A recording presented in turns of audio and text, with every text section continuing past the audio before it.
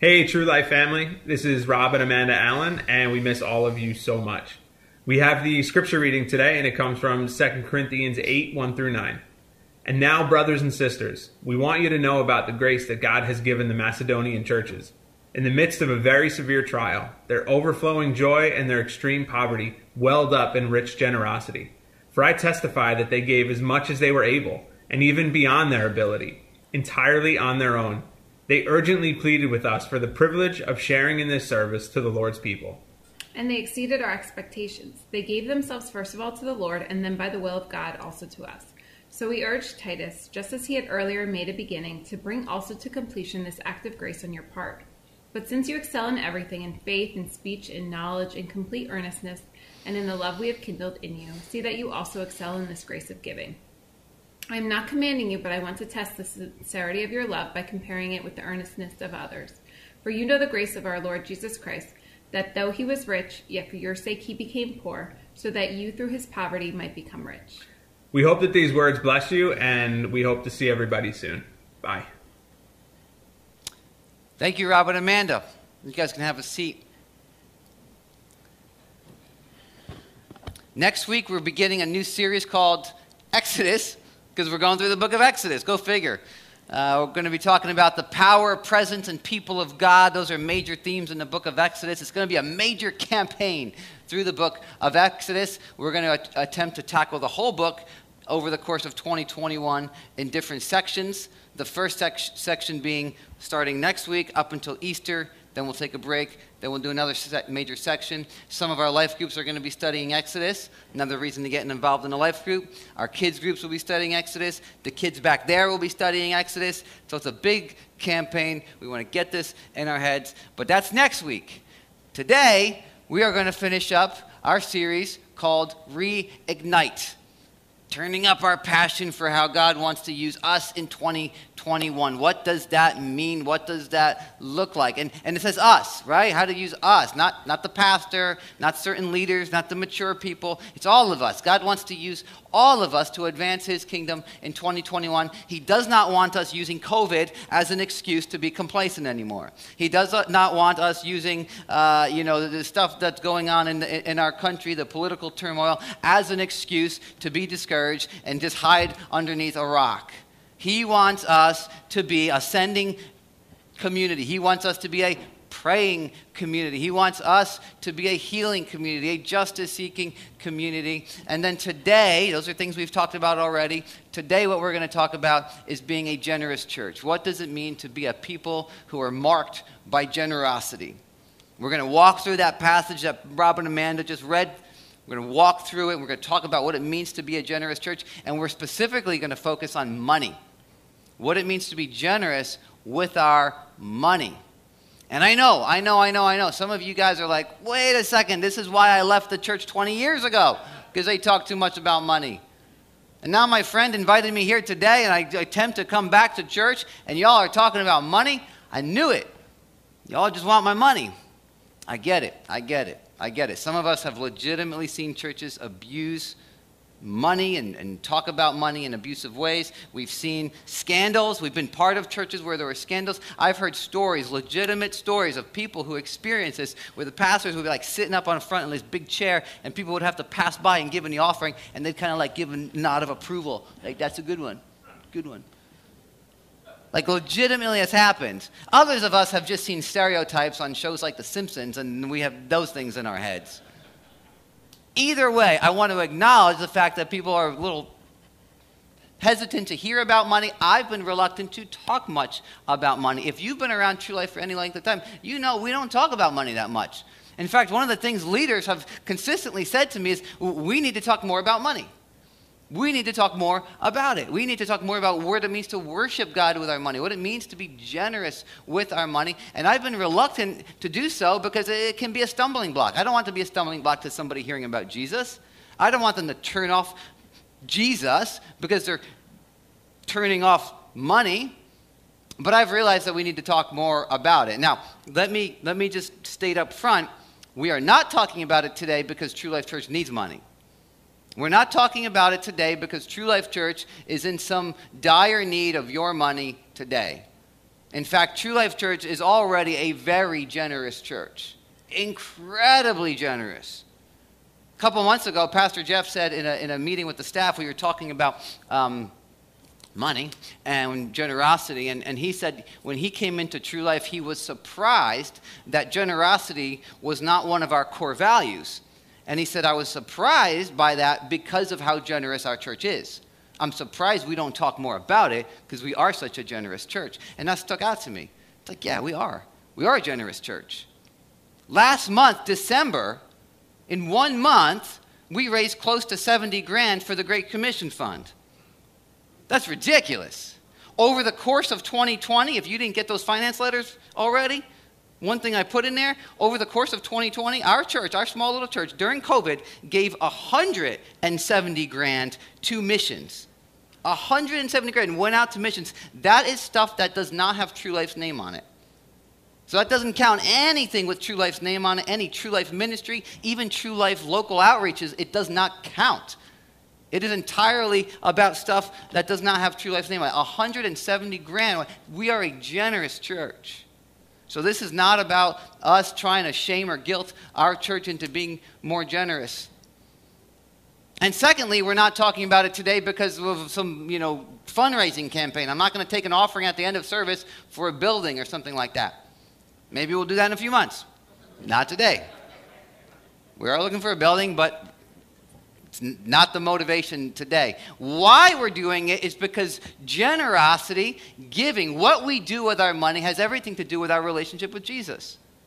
And if we were not going to talk about money, it's as bad as not talking about sex or not talking about the need to forgive people. All of those things are affected by our relationship with Jesus. Every area of our life flows out of our relationship with Jesus, and so we always want to be growing in loving our spouse, in being godly parents, in how we handle our money. We want to be continuously growing spiritually in those things, and we would be doing a great disservice to our church community if we did not talk about money and generosity and what it means to be good stewards with what God has given us.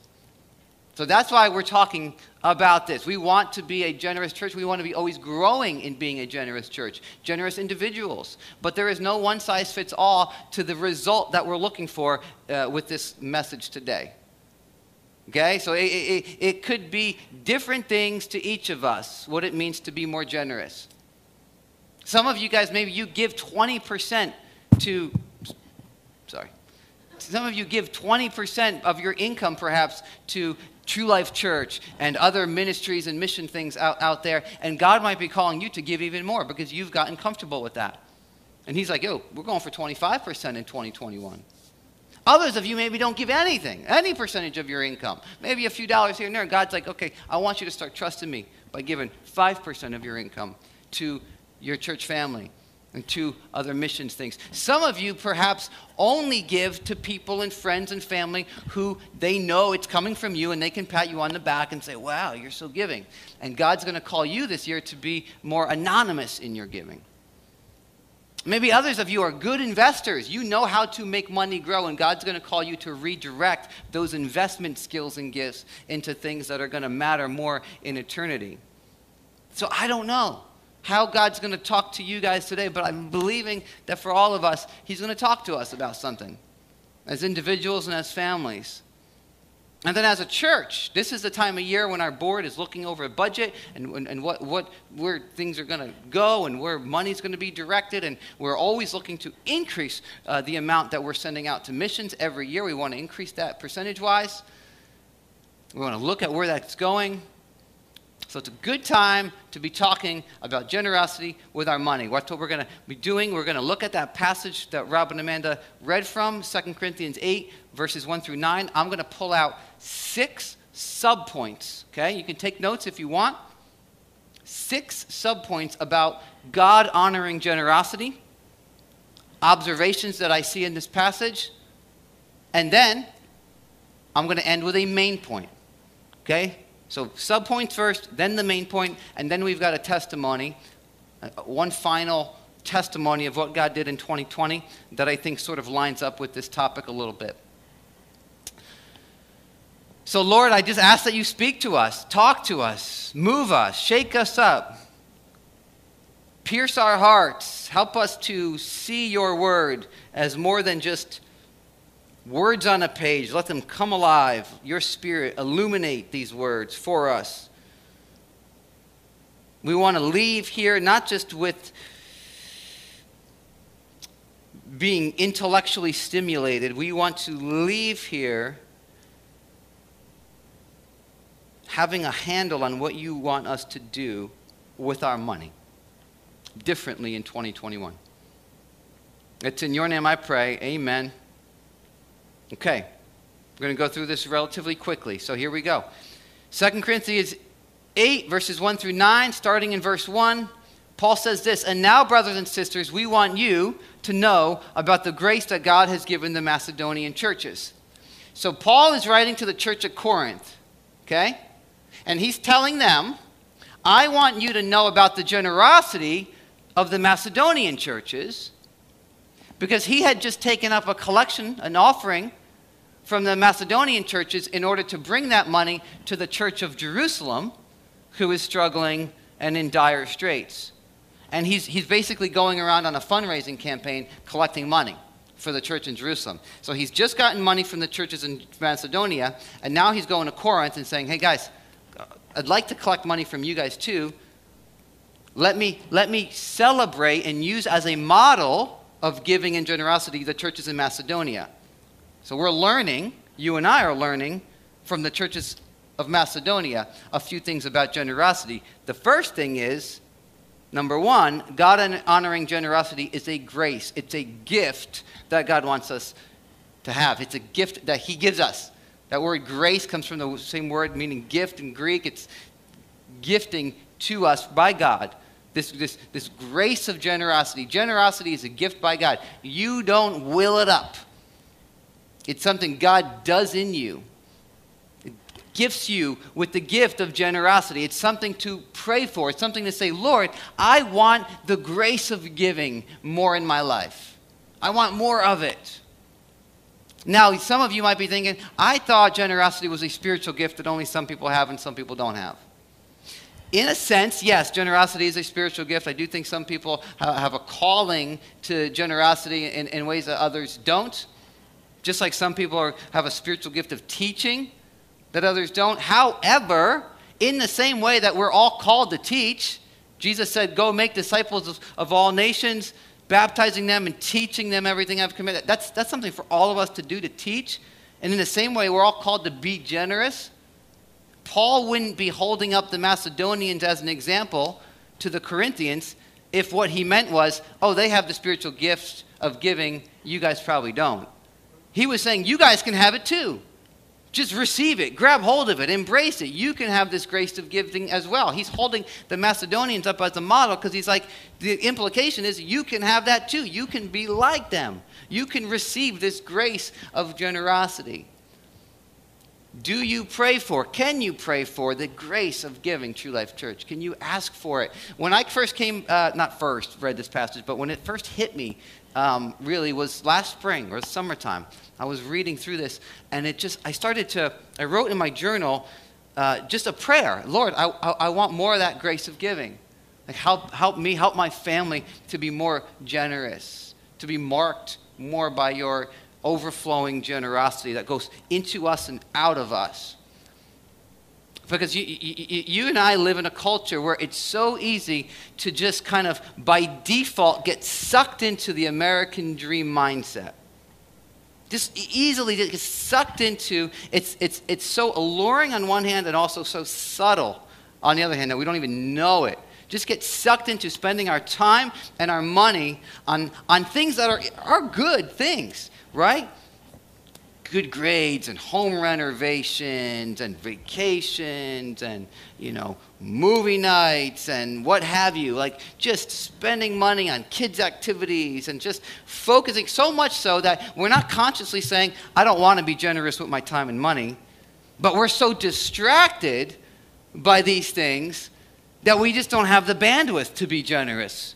We don't have the bandwidth to even notice the needs out there of people.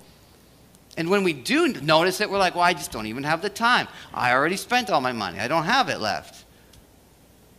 So one of my prayers as a spiritual leader of my home is, Lord, help me not to get sucked into that. Because we did a few repairs on our home during COVID. You know how during COVID you notice everything about your house that's broken because you're home all the time? So we did a few repairs, and it's like addicting. You're like, now what can we fix? Now what can we put money aside for to fix up? Right? You just get into this. It's like, I don't want to get sucked into that. Jesus, help me. Give me the grace of giving. Give me the grace of generosity. Help my kids have that too. So that's number one. Let's keep going. Verse 2. In the midst of a very severe trial, their overflowing joy and their extreme poverty welled up in rich generosity. So overflowing joy plus extreme poverty is what led Paul to call them rich generosity. Now, I'll get to the poverty thing in a moment. Let me just focus on the joy. That's number 2. God-honoring generosity should be rooted in overflowing joy in God. That's where it comes from. It doesn't come from, in other words, obligatory religious guilt that your church throws on you. You know, you better be more generous. That's not what it flows out of. It doesn't flow out of the government mandating it. That's not generosity. It flows out of joy. It flows out of an emotion of joy in God. That's what was leading them to want to be generous. So joy and emotion are important. Anybody ever hear the saying that love is not a noun, it's a verb? Anybody ever hear that? I hear church people say that a lot. It's not true. It's not true.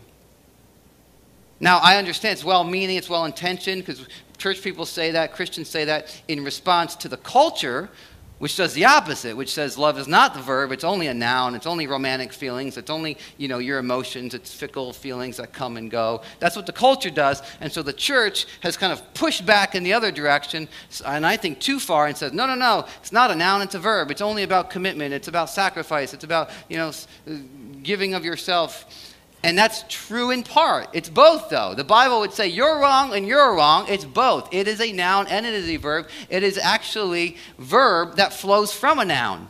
It flows from a place in your soul, in your emotions, that leads to a verb. I want to show you what I mean by that. Paul, in another letter to this same church, 1 Corinthians, wrote another letter, this first letter. In chapter 13 of that letter, it's called, we know it as a famous love chapter. Love is patient, love is kind. Let me just show you something get this thing out of my face.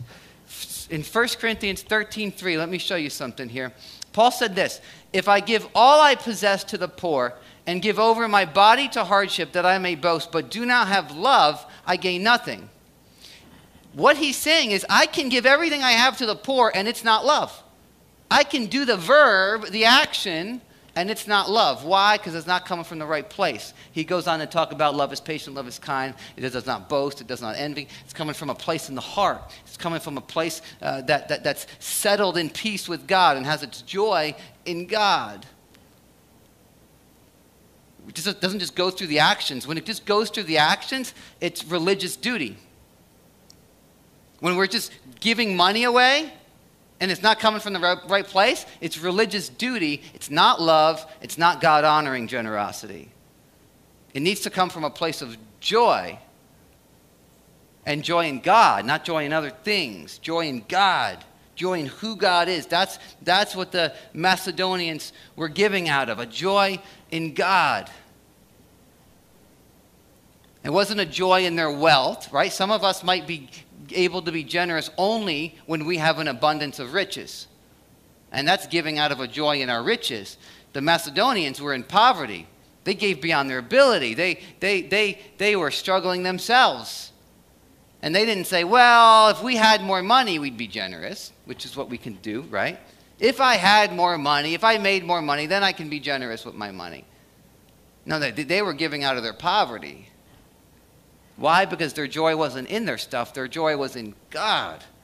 Their joy was in God.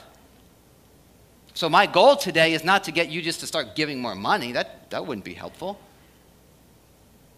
It's to be so committed to Christ and find your joy in Christ that then you want to be generous out of that joy. And if you find yourself struggling to be generous in certain areas, don't make a New Year's resolution just to be more generous. First, identify what are you finding your joy in other than God. If you lack generosity, it is because you have your joy in something else other than God. A lack of generosity is rooted in a lack of joy in Christ. Maybe your joy is in, you're holding on to money because of the power that money brings. It makes you feel powerful. Maybe it's this acceptance that you get from people, from certain social circles as a result of making money or having money, right? Maybe your in-laws finally approve of you because you make X amount of dollars, right? Always trying to get the in-laws to approve of you. Finally, you got them. Maybe it's the security that money brings. Maybe it's certain pleasures and comforts that money brings. That's what you're finding your joy in. When I was 19, 20 years old, I was living on my own in Los Angeles, and I was part of a church, just had started going to this church, just had given my life to Jesus, and they were talking about giving, they were talking about tithing, and I remember thinking, that ain't for me. I barely make anything. That ain't for me. And it wasn't because I was holding on to my money. It wasn't because I wanted to be rich. It wasn't because I was materialistic. But what my joy was in security. I wanted stability. I had had a crazy year out there, roommates stealing from me, things falling apart, and I just wanted stability. I wanted I was stealing food from the restaurant I worked at. I was a mess. So I wanted stability. That's what my joy was in. I just wanted a little bit of financial security. I can't afford to give a significant portion of my income to my church. That's ridiculous. Rich people can do that. I can't do that. And then I got hit smack dab with a month where I lost some of the jobs that I had lined up. And I remember adding it up, going, okay, I need to pay my bills. I need X amount, and it doesn't look like I'm going to be making this money this month. What do I do? Meanwhile, my church is talking about giving and tithing, and I was like, okay, So what did I do? I'll tell you in a few minutes. We'll come back to that. Let's keep reading. Verse 3, for I testify that they gave as much as they were able, and even beyond their ability. Entirely on their own, they urgently pleaded with us for the privilege of sharing in this service to the Lord's people. So out of their lack, out of their poverty, the Macedonians gave beyond their ability. They gave in a sense that it didn't make any sense. Somebody on the outside looking like, you can't give that much. You don't have anything. It doesn't make sense for you to give that much. And they were pleading with Paul for the privilege of sharing in this. They were like, Paul, we want to be part of this, yo. So that's number 3. God-honoring generosity sees giving as a privilege to be part of, not something you have to do. Oh, dude, I guess it's the right thing. No, it's a privilege to be part of. You know what I picture when I was preparing this? I pictured those long lines that you used to see outside of a movie theater on opening weekend for a big blockbuster. Right? Whether it was Back to the Future Part 2 or Harry Potter or, whatever. Long lines, sleeping outside, camping outside just to be the first to see the premiere. I don't know if you guys ever done that, but people do that. Here's a photo from 1980, May 21st, I believe it was. This was the opening night. This was a line. Up to 36 hours they had been waiting for the midnight showing of Empire Strikes Back. Now, were they out there out of duty, or was it out of excitement? Excitement. Was it out of some, well, I guess it's the right thing to do, or was it out of, oh, this is a privilege. We're going to see this movie. It doesn't matter how long I got to wait in line. And whether that you would do such a thing for a movie or not is beside the point. My point is, that's what I picture the Macedonians' attitude being. They're like, Paul, we want to be part of this. We want to, we don't want to miss out on this. We know that we're living in light of eternity. We're living in light of a coming kingdom, and there's going to be stories told in that kingdom, and we want to be able to say, we were part of that. We gave to that. We got to share in that. And whatever we lose now, yes, the storehouse of food that we had been piling up, it's gone. That's okay, because we're living for this eternity. We're living for another day in your kingdom. We want to be able to say we were part of it. Those of you who gave to that Great Commission offering in December, I hope that you saw it as a privilege, that you got to give to Christ's mission. And one day you're going to get to see where it went and how God used it. I believe that. I believe one day in eternity, when there's a new heaven and a new earth, we're going to get to see how all the seeds we planted with our giving, with our generosity, how God used it. You might have somebody walk up to you and go, Tom, Christine, thank you for your generosity. Because of you, I was part of a tribe, and we had no access to the gospel of Jesus. And then some woman came in from the outside to share with us, and you were one of the families from one of the churches that sent that woman through your generosity to me. And I'm here because of you. I'm here in part because of your generosity. I believe we're going to get to hear stories like that. So it's a privilege when we get to be generous with our money, with God's money, for God's mission. That's number 3. And then in verse 5, they exceeded our expectations. They gave themselves first of all to the Lord, and then by the will of God also to us. First of all to the Lord, then they gave themselves to each other. So that's number... I got stuck. Number 4, I believe it is. God-honoring generosity is about giving our whole selves first to the Lord. When we give ourselves fully to the Lord and say, Lord, everything I am is yours, my whole being is yours, then our money is like, yeah, wherever you want me to bring my money, I'll give my money to. Not a big deal. When we compartmentalize our faith, that's when we get stingy, and that's what I did when I was 19, 20. I had my Jesus life over here. I gave my life to Jesus, and I want Jesus' blessings on certain things. But I had a few areas where I was like, Jesus, you don't really need to mess with these areas. My sex life, my party life, and my finances. They were off limits to Jesus. Now, I didn't consciously say that, but that's kind of how I was living. These few areas, Jesus, I don't think you need to look in those rooms. Right?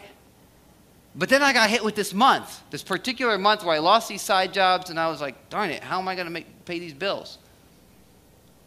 And my church is talking about giving and tithing, and they were being annoying about it. And then finally, something was moving in my heart, and I felt compelled. I felt moved, and I was finally like, you know what? I'm going to tithe. I'm going to try this tithe thing, this giving 10% deal.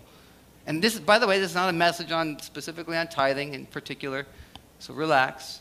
This is just my story. But I felt, you know what? I'm going to tithe. But I didn't tithe 10% of what I had. Nor did I tithe 10% of what I expected to bring in that month. I felt like God was leading me to tithe, to show my trust in Him, to surrender my finances to Him by tithing 10% of what I needed to make that month. So which is more than what I had lined up with my jobs. And I did it. I said, all right, what do I got to lose? I'm already broke. So I did it. And 2 things happened. Number 1, I made more money that month. More money came in from unexpected places that month than I had ever made up to that point, which is, I know, I was 19, 20. It doesn't say much. But still, for me, I was blown away. More money than I had ever made before. But more importantly, way more importantly, I received a peace in the area of finances that I hadn't had before, and that stayed with me since. A peace that, you know what, God's got me. You know what, I can trust Him. You know what, He's going to lead me. You know what, my money is not my money. It's His money.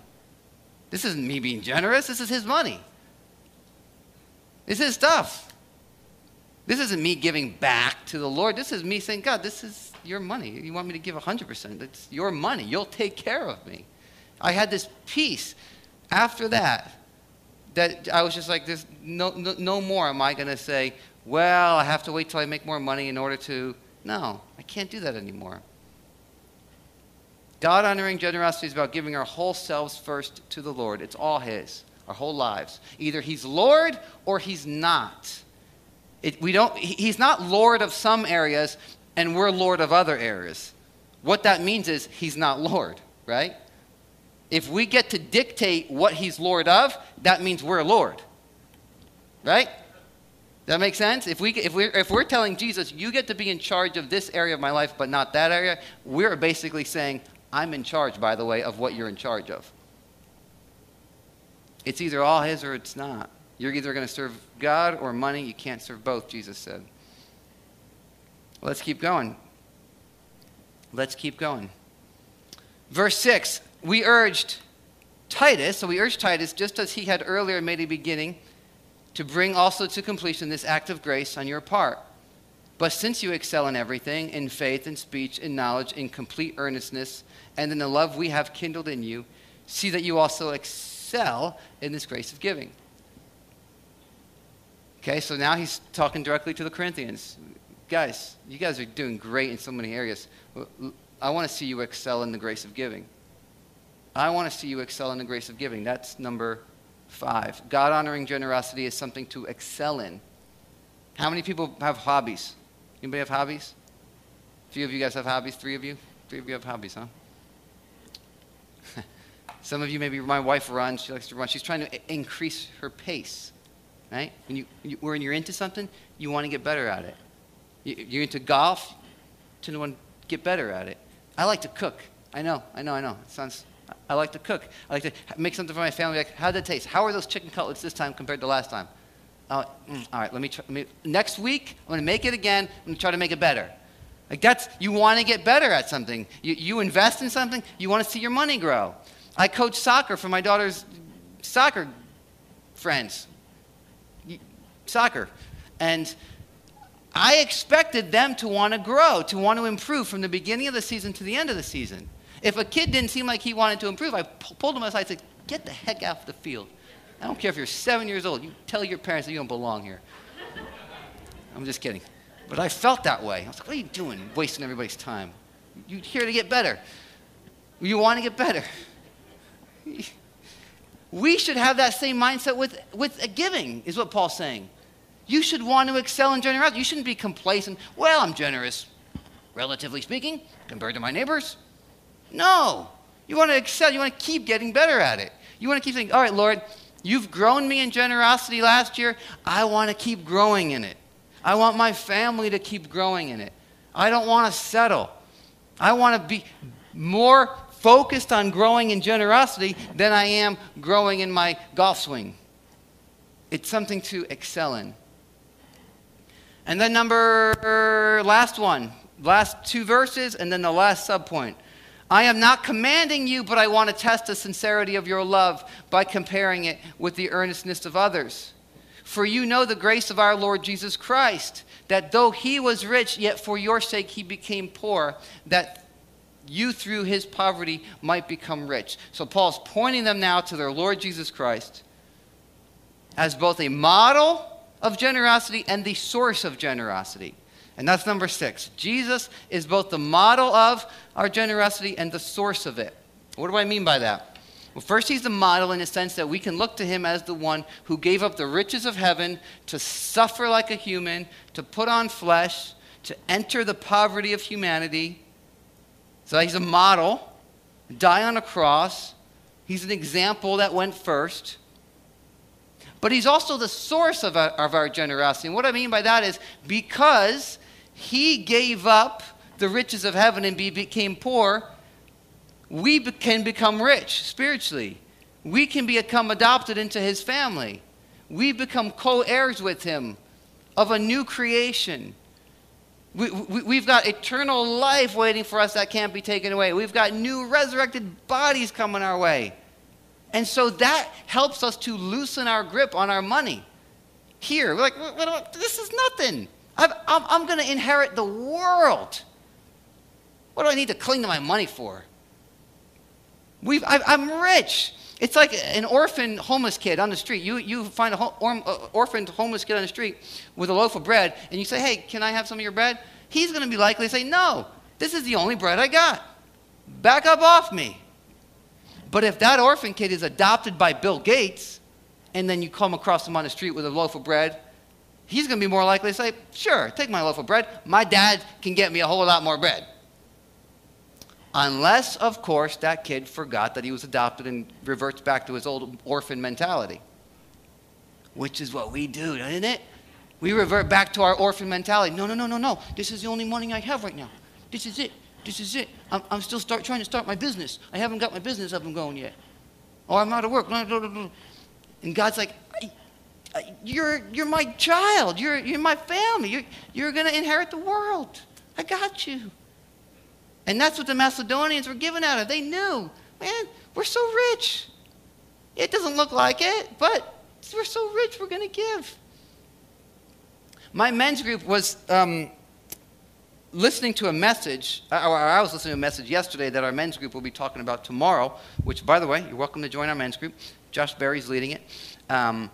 But it was a message by a guy named John Tyson, and in it he was talking about the early church, and one of the things he was talking about was their generosity. Just coincidence that I'm going to be preaching on it. And one of the things he was talking about was how they were different than the rest of the Roman pagan world in the sense that the pagan society was very promiscuous with their body, right? They kind of gave their body away freely in a sexual way, but they were stingy with their money.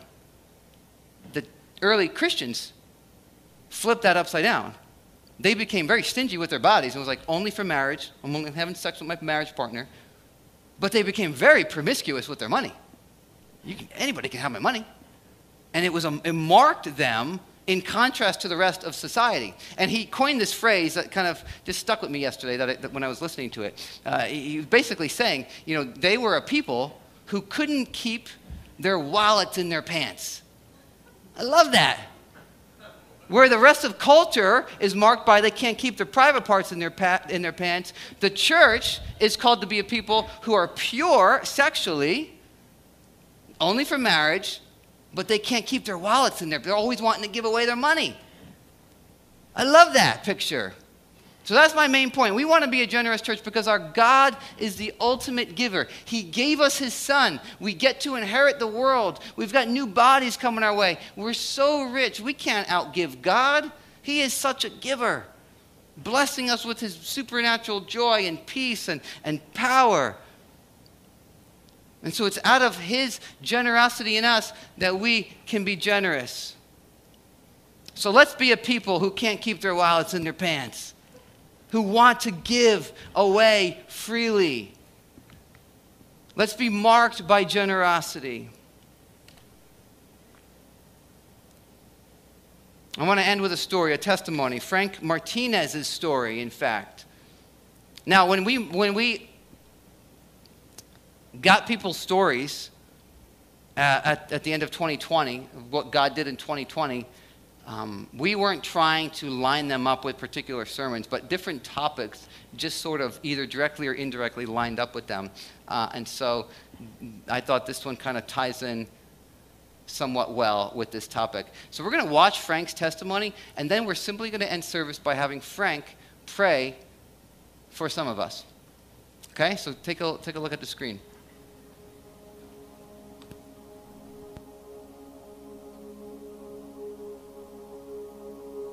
The beginning of 2020, I own my own business. I drive for myself, and pick up passengers. Can make a lot of money doing that, especially in New York City. So that's what I've been doing for about the last 22 years. I had my own customers. I've made good money. I didn't even see my family.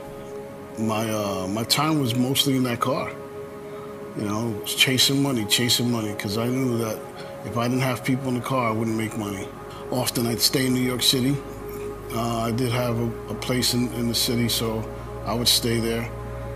The girls might have twins, and where you going, Dad? I said, I have to go to work. You like to eat, right? You like to have a roof over your head. That's what I used to tell them. because that's all they knew me as at work. You know, zip, zip, zip, zip. That's all I did. Come home, sleep, eat, go. My relationship with Jesus was real basic relationship. It was, thank you, Lord, for waking me up. Put some Christian music on, and maybe every once in a while listen to The Bridge.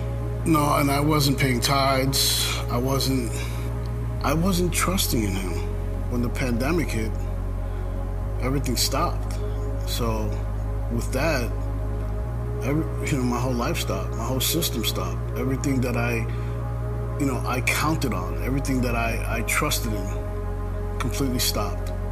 I thank God that I was linked into True Life, because God used True Life for me.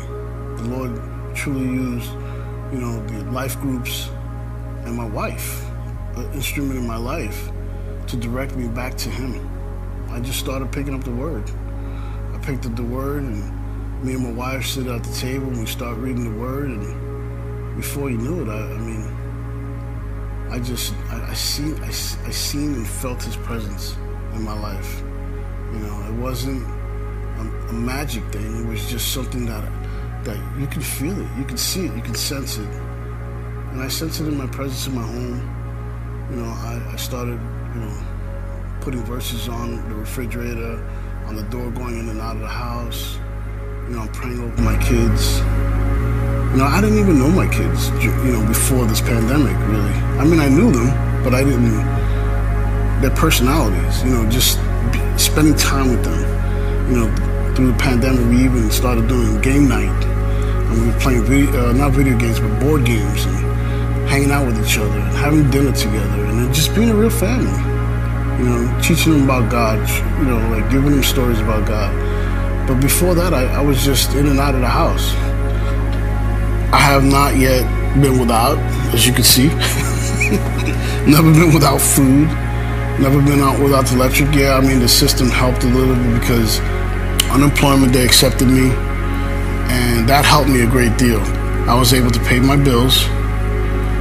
First things first, tithe, pay my bills, and save a little bit of money.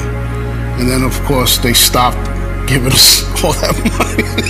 It dropped us like a bad habit. That was tough. But we still, because we put some money away, we were able to pay our bills, and it wasn't such a struggle because God, man. I would have spent that money because that's what I did. I make the money, spend it. Make the money, spend it. That's why I was chasing it so much. But moving forward, I mean, God taught me in my heart, save it. What are you spending it on? Additional to Him providing for me financially, He actually provided rest for me in Him. This is not my home, and I realize that now, and I could see it. And actually, the older I get, I can see it even more. This is not where I belong. This is not I'm just here for a minute. Life is like this, man. I'm not just somebody that goes out there and just makes money. That's not what He wants more from me. He wants me to be a person that shares His good news. I mean, I'm not supposed to be selfish with what He's done for me in my life. I'm supposed to give it away. I'm supposed to tell people about how good and gracious and how loving He is. My prayer is more of You, Lord, less of me, because You are doing a great job. Me, when I put my finger on there, it never comes out good. But more of Him, less of me. For anybody that's worried about their finances, my suggestion to them would always be to tithe, at least 10%, because God is amazing when it comes to finances, because that's the only thing He asks. He actually tells us that we can test Him on. I would say take time for the Lord. And sometimes we got to start with 10 minutes and allow it to grow. Just like how our muscles, or like if we're trying to do something in our lives, we don't know how to do it at first, but practice makes perfect. And start with 10 minutes, and then 20 minutes, and then 30 minutes, and before you know it, it's an hour, and you don't even realize the time that goes by when you're in his word or you're in his presence, like sitting with him, talking with him. He knows my faults. He knows my needs. And sometimes I don't even ask him for anything. I don't want to ask him for anything. I just want to be in his presence. God used COVID for me to see who he really is in my life.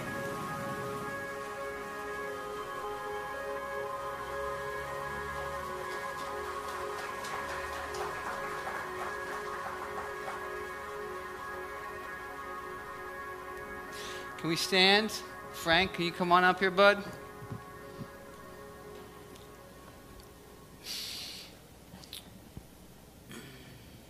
I'm not going to end with any songs. Just going to end with Frank praying over us. But come on up here, buddy.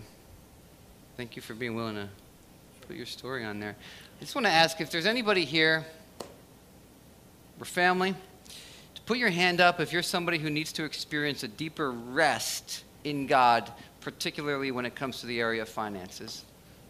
Whether because there's a lack, you're waiting on him to provide, there's a job situation that there's a little stress, direction, whatever it is, just put your hand up if you need that rest that Frank experienced this past year, where God drew him to himself. Just put your hand up. Okay, there's 1, 2, 3, 4, 5. Keep your hand up because Frank's going to pray for you. Hallelujah. Thank you, Lord. Heavenly Father, thank you, Lord. Thank you. Hallelujah. Thank you. Thank you, Lord. Thank you for your presence, Father God. Thank you for your grace and your mercy and your love, Father God. Lord, we ask that you just bless the people that need your Spirit, your Holy Spirit, to be upon them, Father God, for them to realize who you are in their lives, Father God. May they rest in you, Lord. May they trust in you, Father God. May we all trust in you, Lord. Father God, we ask that you just give us the ability to just start by a little, Father God, and see what you do in our lives, Lord. Father God, because you are the master of our lives. You just, Father God, you are just so amazing, Lord. This is the thing that you ask us to test you on. It's the only thing that you say, test me, and I'll show you. May we just trust in him and let him show, let your Spirit show what you are in us, Lord. Father God, we ask that you just take a covering and put it over everybody in this room, Father God, and outside this room. Lord, we love you, Lord. We thank you. And in Jesus Christ we pray. Amen. Amen. Amen.